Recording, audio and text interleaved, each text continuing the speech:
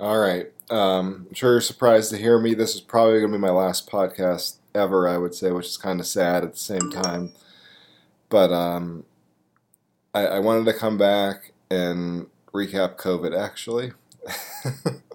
So I don't feel like it would be right to not come back on here and talk about, what has happened recently and how this podcast was right the entire time. And not only would I say that we were right the entire time, I would say we were right the earliest of anybody.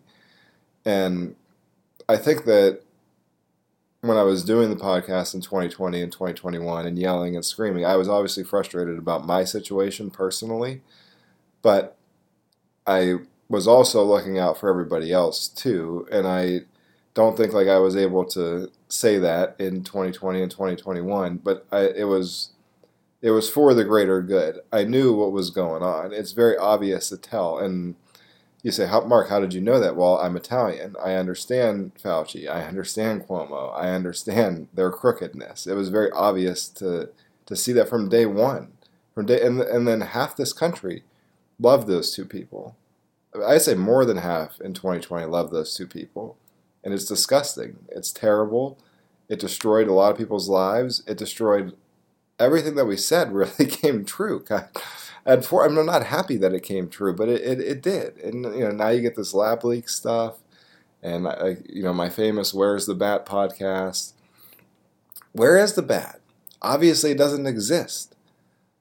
So what are we doing now? Like, are we going to have an investigation? Are we going to do anything? Is like Fauci going to have to talk in front of Congress? Are we going to have like actual investigations into this thing? Because it seems very very clear at this point and not conspiratorial at all that there was a lot of shit that was lied about. Masks, vaccines, um, stay-at-home orders. I mean, I would say pretty much all of it, like we were saying in 2020 and 21, was fabricated and was meant to probably get the president out of office.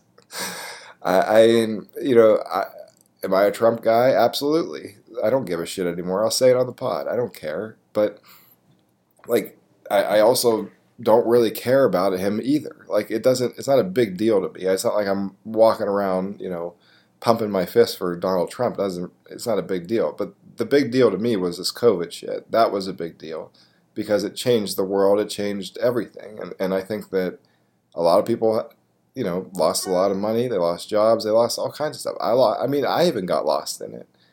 So I want to see these people punished. And I think Fauci is at the top of the list. Technically, we got Cuomo, kind of, but we didn't get him on what we should have gotten him on. We got him on women. He should have been gotten on COVID because he lied about it. And then he shamed everybody else. He should be in jail. Like, him and Fauci should be in the same jail cell, just sitting there staring at each other like the two dumb dagos that they are. That's what should be happening right now. Then we let all these people go. Like, and then Gavin Newsom's going to run for president? Are you serious? He has the worst state in the country. How's he going to run for president? What? Like, this can't continue. So I understand the Republicans ran like a bunch of idiots in 2022 and they lost or whatever. They barely won. I don't even really understand what happened. I didn't follow that part of it. But whatever happened in 2020 and 2021 is the more pressing issue. I mean, Biden's just as big of a part of this as too. I mean, Biden was the one, running for office saying, for the next 3 months, everybody should be in a mask wherever they go. For what? And then we find out it doesn't work. And then we find out that nobody wore them properly. Then we find out, you got to wear these specific masks. And then all of a sudden, like, we just land on, well, it didn't really work. And then we do the same thing with the vaccine. Well, the vaccine's great. Look, if you get it, you won't get COVID. Blah, blah. And then it's like, oh, now you're going to get COVID, but you won't die. It's like, well, you might die, but you won't get COVID. Well, if you get this booster, then you won't. And then it just shifted. The whole time. Everything they did shifted. And you can say, oh, it's a pandemic, so information changes. I agree with that. But these are very obvious patterns that happen throughout this. Like, and we were in it in 2020, 2021 on this podcast saying exactly what is being said now. That's what bothers me is that we knew exactly what was happening. Once again, a virus is a virus. A virus is going to spread. A virus will not be stopped. So stop the spread was a ridiculous thing. It's going to spread no matter what. Waiting the year for the vaccine was also an insane thing to do. And it certainly seems like it was a money play for Pfizer and those companies at this point. Does it not? I don't see how any rational person could sit here and say, yes, Pfizer was in it for the good of the people. I mean, if you say that, I mean, I have many bridges I could sell you. Many, many, many bridges. And then let's just go back to our guy, Fauci. I mean, if you listen to this pod at all, he was the main character really in all of this. At first, I think that we weren't sure on him, but it was very quick. Within about a week, we realized this guy's a total fraud. And I think that we were definitely the first people to call him out a fraud. I mean, we called him a fraud on like March 20th, 2020. Like we figured it out quickly here. And just, you could just tell, like he was a government official for that long. Of course he was going to be crooked. And he's an Italian guy from Brooklyn. Like, of course he was going to be crooked. There was no doubt about that in my head ever. I never doubted that for 1 second the moment I could read him and figure it out. And same goes with Cuomo's the easier one. Both Cuomos really they're easier to identify. They're more in your face, like schemers, I would say, than Fauci was. Fauci was more, subtle about his scheming. But it was very obvious that Fauci was in on all of this. Like, I mean, if you watch those interviews that he used to do, like with just his big head, in this blue screen room, just pretty much like, yep, we're still very scared, stay inside. And that was all bullshit. And I said it at the time, and it still is. And like, you could say, oh, well, Mark, what about all the people that died? I agree. We knew that, but we said that going in. We're like, we understand that people are going to pass away. We understand that this is bad. We don't want people to pass away. But we also don't want the government to overreach and take away everything from us, so we're locked in our houses for 12 months. That was also kind of the issue. And as more information came out about COVID, especially as you got into the summer of 2020, it didn't seem like it was affecting younger people. It didn't seem like it was going to be this massive death catastrophe that people were saying that it was going to be. Now, it was in the winter of 2021, but if you look at those deaths, the average death is like 74 years old. I'm not saying that's good, but it was an extreme virus that knocked out a lot of old people. That's really what happened. And it doesn't mean that their lives mean any less or anything like that, but we weren't honest about it the whole time. We were never honest about it, and it drove everybody in this country that was on, I wouldn't say my side, that was on like the correct take the whole time, crazy. It drove me crazy. It drove a lot of my friends crazy because you could see it the whole time. The whole time it was all right in front of you.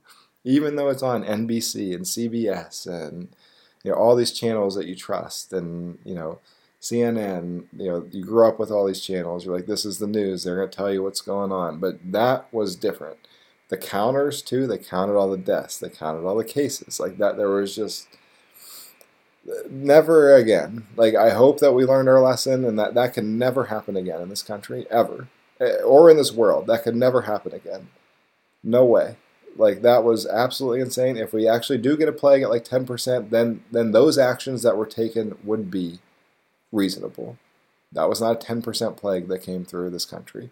So those actions were not reasonable. And they just continue to be unreasonable as well. Now, COVID has pretty much died at this point. They're not going to talk about it anymore. And the reason that they pretty much won't talk about it now is because all these things are leaking about Fauci, the lab leak, the Wuhan Institute. And, recently, Wall Street Journal comes out and pretty much says, the lab leak is the most likely scenario for this, which I think we said like week 2. It probably didn't come from a bat again. And, and that was shut down. You're racist, all this stuff. And we just stuck to our guns. And I feel like the whole time on this pod, like every single thing we said during that COVID era, I stand by 100%. And I think that we got right. I think that there was no two people that got it more right than me and Howie. I don't think anybody got COVID more right than us two. I think it was very easy to identify for us. I think maybe being from Youngstown and understanding some of the stuff that goes on was easy to see how you could get duped by Cuomo and Fauci, and many people did. There were people that were asking for Cuomo to be president. They wanted to kick out Biden and have Cuomo be the president. Like, it was nuts. So just wanted to come back on, quickly recap it, take a little victory lap. We've already taken some victory laps but now it's like, now I don't think there's any doubt. There's no doubt that everything that we said was right, and we were right on it from the beginning. And it was just a terrible time, and hopefully, like I said, that will never happen again. It was fun in some ways. I think it was painful in a lot of ways too. But overall, my main point of just coming back on here is that we got it right. This pod got it right. And this pod was the only true journalist during that time. Nobody else was, including Fox. Everybody. Everybody was wrong except for us. We were the ones that were right on everything the entire time. And I mean, like, I know nobody listens to this pod, but I feel like we should get like some type of reward for that. Like, I mean, if you look at the lab leak, we knew the lab leak in March of 2020. Like, we were talking about getting leaked from a lab. You talk about Fauci being crooked. We were saying that in March of 2020. Cuomo, March of 2020, maybe April of 2020, we started saying that. You know, the mask stuff. I was on the mask stuff instantly. Like, it was a joke. It's stupid. Waiting for the vaccine. Joke, stupid. Like, it was all there. I mean, we said, and like, it was all there. Like, we identified it early, and then pretty much just made fun of everybody the rest of the way. Like, that was pretty much, and then we capped it off with the Italian of the Year, which Fauci won. Then we had to take away from him because he turned out to be a total crook, which we knew. But so that's my COVID recap, and now we can dive into the Ohio State University, which is what I'm supposed to be talking about. So Ryan Day did his press conference. You know, the media members are out there grazing on the grass again. You know, all the classic guys, Ward and Berm and Landis and all of them, they're out there just grazing. So talking about, oh, well, you know, this team, and it's the same stuff every year with Ohio State. Well, they're really talented. That's all you ever hear. Really talented. They love those words. They're really talented. Well, they're really talented here. A lot of talent there. Well, they brought in a lot of talent there. A lot of talent. That's all you ever hear. Talent, talent, talent, talent, talent. That talent in the past 4 years has beaten Indiana, Illinois, and has won one win of significance against Clemson. That's it. That's what that talent has done. They've done nothing. Absolutely nothing. And I don't want to hear about Day's first year, 13. That was Urban's team. All Urban's recruits. He was handed a Ferrari. Like, shut up about that. 2020 was a joke of a year. They put Ohio State in at 6-0. So, do I think Ohio State would have made the playoff in 2020 if they played a full season and we didn't go through all that stuff that I just talked about? Yeah, they probably would have made it. And they probably could have beat Clemson. But guess what? They weren't even close to Bama. And you could say, well, that's one of the best Bama teams ever. That Clemson, LSU in 19, just unlucky. Why can't we be the best? We should be the best. That's all we talk about is being the best, talent, really talented, all this stuff. But it's always excuses for us. Always excuses. Oh, well, they didn't have this. Oh, well, the offensive line wasn't there. Oh, well, Day's a young coach. He'll figure it out. Oh, he's already won 50 games. He'll be fine.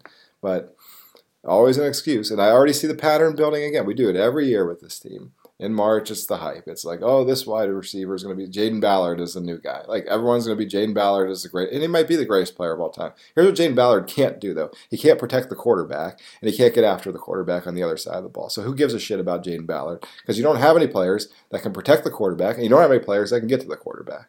So I don't really care about that stuff. Is Jack Sawyer going to make a play in his Ohio State career? Probably not. So how's that going to work out for you, Bill? As you sit there and graze your grass, sitting there talking about the Buckeyes' talent at wide receiver, which they've had for 4 years now and won nothing. Nothing. They've won nothing. They can't even win the Big Ten anymore. They can't even win the Big Ten. This is supposed to be an Alabama-level, Georgia-level program. They can't even win. Could you imagine Nick Saban in the Big Ten not winning the fucking Big Ten? Are you kidding me? Are you kidding me? You can't even be serious with that. You can't even look at me with a straight face and tell me that Nick Saban or Kirby Smart would have a difficult time beating Michigan at the end of the season. You can't even tell me that with a straight face. And then I have to go on here and listen to Bill Landis, Ryan Day, Austin Ward, and German Birmingham tell me about how talented this 2023 Ohio State team is. Well, guess what? They're not as talented as Georgia, Alabama, all the good teams because they suck and they lose every single big game they ever play. So how about that? Why don't we just start being honest about what this team has become and how big of losers they are? Who cares about beating Indiana? Who cares anymore? I understand you got to beat the teams that you play, but you're not winning any big game. Notre Dame last year is not a big win. I don't care what you say. It's not a big win. Penn State last year is not a big win. I don't want to hear that. You know what a big win would have been? Beating Michigan. You know what a big win would have been? Beating Georgia. Beating Clemson when you had 600 chances. You did it once. Beating Bama. Those are big wins. Those are significant. Those get you to levels in college football that Ohio State cannot attain and have not been able to attain. And until they can start to do that, they are the biggest frauds, not only in college football, but in all of sports. There's no bigger frauds than Ohio State. They do this constantly. You can look from 2012 to 2022. Look at the hype, read the headlines, read everything. The only year they succeeded was 2014, but I think the reason they succeeded is because the expectations lowered so much at the beginning of the season. They were able to just sneak through, fly through and win the whole thing. But when Ohio State has pressure on them, they choke every single time nearly. Almost every single time in my lifetime they have choked. You could say, 2016 they beat Michigan. Okay, once again, I don't know how many times I can say this. If Ohio State wants to be considered an elite top 3 program, beating Wilton Speight and Michigan means nothing. I'm sorry. It just doesn't. So you have to beat the South. The best football for 18 years has clearly been played in the Southeast. There's a stat. You can go look it up. 17 of the last 18 titles are in with a 106-mile radius of the country in the Southeast. So, and the only team that has won that is not in that radius is Ohio State. So yes, do I think Ohio State is the best of the rest? Yes, I agree with that. But that's not what we were told in 2012, 13, 15, 16, 17, 18, 19, 20, 21, 22, and even today. We're told that Ohio State is just as good as all the programs in the South, just as good as Georgia, just as good as Bama, just as been as successful as all. That's what we're told by the media, by Ryan Day, really talented. Ryan Day is really talented. The Buckeye team is really talented. That's all you ever hear. Talent, talent, talent. And then as soon as they got on the field, 45-23 Michigan. Choked the Georgia game away 42-41. Their only chance ever to actually win the title, choke it away. Because at the end of the day, being an Ohio State fan, being an Ohio State player, being an Ohio State coach, being associated with Ohio State, you are a choker, you are a loser. That's just how it goes for this team. That's how it's always going to be for this team. That's how it's been for my entire life. I mean, you anytime they get to 11-0, 12, they lose every single time. They have not done it. They did it one time in 14. Once again, kind of from that underdog perspective. But if this team has any pressure on them, they're not winning. They're the Chicago Cubs of college football. If they have pressure on them to win and they're in it, they're choking. They're choking in some way. And not only do they don't even choke like the Cubs. At least the Cubs, they have these classic chokes where they lose by a run or something. The Buckeyes lose by 1,000,000 points. They go to somewhere in the South and they lose 55-24. They don't even come close. So I'm at a point where I'm done, obviously, if you can't tell. I don't care anymore about this team. I'm just doing the pod to just tell people what's going to come and what's going to happen in the next few years, which will be very difficult for them to understand. This team's going to get a lot worse. The quarterback, Kyle McCord and Devin Brown they're not guys. They're not going to be guys that are going to be even close to what we've had with Dwayne, Justin Fields, and CJ. You're not even going to have close to that. So, yeah, in college football, is it that hard to play quarterback? No, it's really not that hard, to be honest. You can still win with – you don't have to have the best quarterback to win.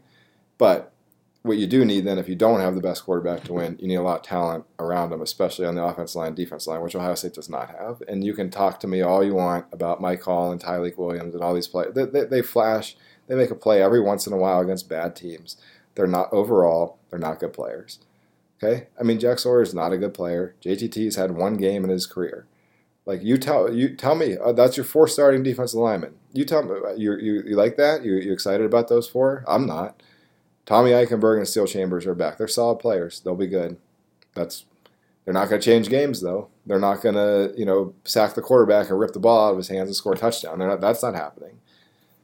And then you go to the secondary. I mean, the Ransom's back. That'll be fun. Denzel Burke, he's back. That'll be fun. So, what talent? Where's this talent? Talent? Where? What talent? Other than Marvin Harrison Jr., Travion, there's talent in those guys. Mayan, there's talent on the offensive skill, I would say. But beyond that, this team's very talented. Where? I don't see much talent on this team. I see a bunch of guys that are underachievers that aren't that good. Period. And it's going to be a rude awakening for the people in 2023 with Ohio State, and I am looking forward to it. To be honest, the reset is going to be great. It's the great reset, we'll call it, for Ohio State football is 2023. Reset of expectations. Reset. I mean, I would like to see the coach go at the end of the year after going 9-3. That will never happen, though. As everyone tells me, that cannot happen. Ryan's a great guy. We got to have great guys. Can't have any more Urbans. Why would we want to win? That'd be stupid. We should just have great guys and just lose to Michigan. That'll be fun. So that's where I'm at with the Buckeyes. Really looking forward to the 2023 season. Should be a lot of fun. Just tons of fun with Ryan and the crew and the pigs. Roman grazing the grass out there.